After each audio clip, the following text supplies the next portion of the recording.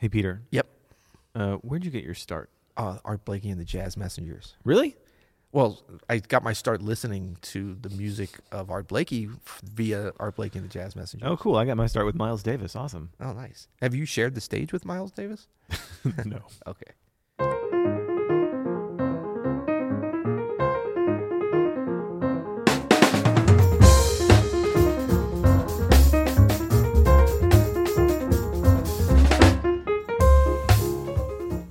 I'm Adam S. And I'm Peter Martin. And you're listening to the You'll Hear It podcast. Daily Jazz Advice coming at you in 2019, Season 3. Excited to be here. What's up? And you're watching the You'll Hear It podcast on YouTube, probably. Me?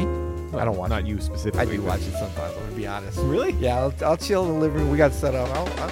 I'll check us out. Oh, bro, you have some lint there on your shoulder. Oh, That's going to man. show up on the podcast. You're not going to like that. This is amazing. This is 2018 lint, but you're seeing it in 2019. Ah. Time travel. Wow. All right, so we have a question today. Do we know where this question came from, or did it just magically appear? It came from a listener, John, from email, and John asks... Via email. Yes. Old school. He says, I love the podcast and wonder if you might provide a retrospective of some of the lesser-known musicians who got their start with Art Blakey and the Jazz Messengers. I only recently discovered Johnny O'Neill and wonder who else you might recommend listeners check out. Thanks so much. Yes, well, let me think about this as I search Wikipedia for an answer. No, it's funny because Johnny O'Neill, I saw Johnny O'Neill recently. Yeah. And St. Louis's own Johnny St. O'Neill. Louis's Yeah. own. I actually saw him up in New York, and he's still going strong, doing his thing, singing, playing, and yeah, he's definitely one of the. I don't know. I guess he did get a start. I mean, that's kind of like maybe on the New York scene. Yeah. In playing with Blakey. He's awesome, too. Yeah. And so we were thinking about people that maybe it was lesser known, but also that maybe it was known but forgotten. So this was fun, and we did start to come up with our own list. And but before that, even I don't know if you know where Art Blakey got his start. Well, I think this is a good place to start. Where did Art Blakey, a little undiscovered Art Blakey, get his first big break? And that would be in some really classic big bands. Fletcher Henderson and Billy Eckstine. He played with both bands as well. I mean, he was coming out of a big band thing. We always think about him as an incredible bebop drummer, which he was. Yeah. And certainly got his start there as well, playing with the Bebop Masters. Blakey with a big band. Blakey with a big Man. band. Yeah. All right. Blakey with Thelonious Monk. Those recordings, I love great, that. too. That wasn't done. I mean, it was done. I could have heard that forever. But now talking about people, so this will be kind of all over the place. But Johnny O'Neill, and I'm gonna pull my pièce de résistance. I'm gonna hold up on that name. Okay. Remember, that's a little bit of French allusion there, so keep that in mind. But because he was just in studio with us here recently, Jeff Keezer. Did you know he got his start? Yeah, he was a teenager, wasn't he? He was very fresh. Because I remember seeing him with Blakey around 1988, 89 in New York. So he was probably 18, 19 years old then. Killing it. I was like, who is this dude? And if you think about how Jeff Keezer looks, think about how he looked at age 18 and 19 in the late 80s with Art Blakey. But, I mean, killing it. And so that was a cool one. And then, right before that, when I saw Blakey, I think in 87 when I first went up to New York, it was Terrence Blanchard. Little unknown Terrence Blanchard. Terrence Blanchard with some huge glasses, I remember. I was like, wow. So nothing's changed. Right. With Donald Harrison as well. Man. And I think Donald Harrison was playing alto then with him.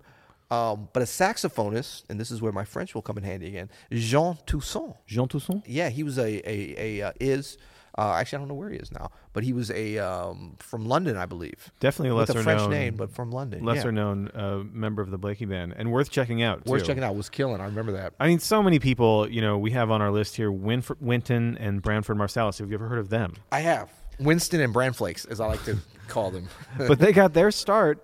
I mean, they got their start when they were children. The streets of New Orleans on the French Quarter. But really made their names with Blakey, and Yep. and I'm assuming learned, what everybody learned with Blakey, which is how to be an incredible leader of a band. Right. And so many of musicians that we love and that have become such a huge part of this music got their start with the school of Art Blakey, Yeah, and fun fact, I think Branford, I at least remember hearing this on recording or seeing a video, was playing alto, I believe, with Blakey at that time. Huh. And I'm wondering, I'm just going to see if as we vamp, if I can pull this up, but he was playing, so I think there was a tenor player also.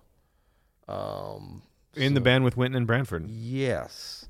Here we go. How fast can Peter both pull up the information and talk and about talk at jazz. the same. Why am I speaking? Oh, this is cool. So this is a video of. I remember listening to this. I don't remember a video of Web City, and like Wynton is just killing it on here. Blakey's wearing he basically looks like he has on like a prom tuxedo. Oh yeah, I used to have this on VHS. Yeah, I used to have this on VHS. Oh, you did? Yeah, for real. Well, I remember hearing it, and Wynton got big glasses. They must have been in style then, man. Definitely were. But I mean, Wynton was just like, everybody was really wowed by his technique, and I'm just trying to see if they have the other musicians on here. What about some trombonists? What about like Robin Eubanks? Robin Eubanks, that's right. Member Absolutely. of the Jazz Messengers. Oh, who is that? Oh, Billy Pierce. That's who was Billy playing tenor. Pierce. Bill Pierce. Yeah. Great saxophonist. That was a really good band.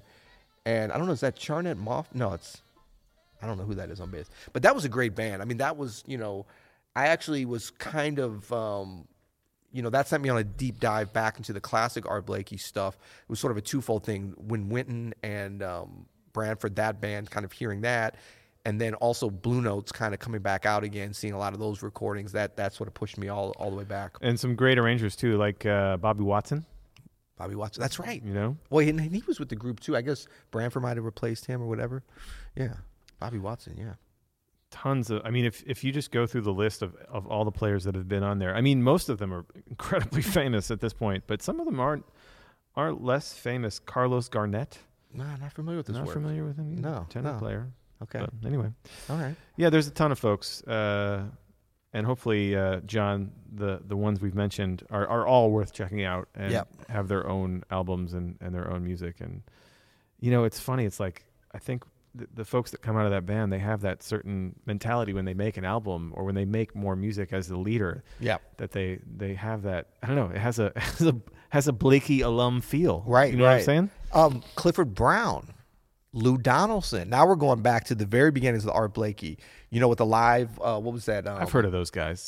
I was going to say it's not Lou Donaldson with the high voice, the guy who was introducing him on that record. Oh yeah, where is it live? It's somewhere. Birdland. Is it Birdland? Yeah, I think so. Live at Birdland. Live at the Birdland. Yeah, of course. It might be. Yeah, man, that's some classic. And that was, I think, was already called Jazz Messengers then.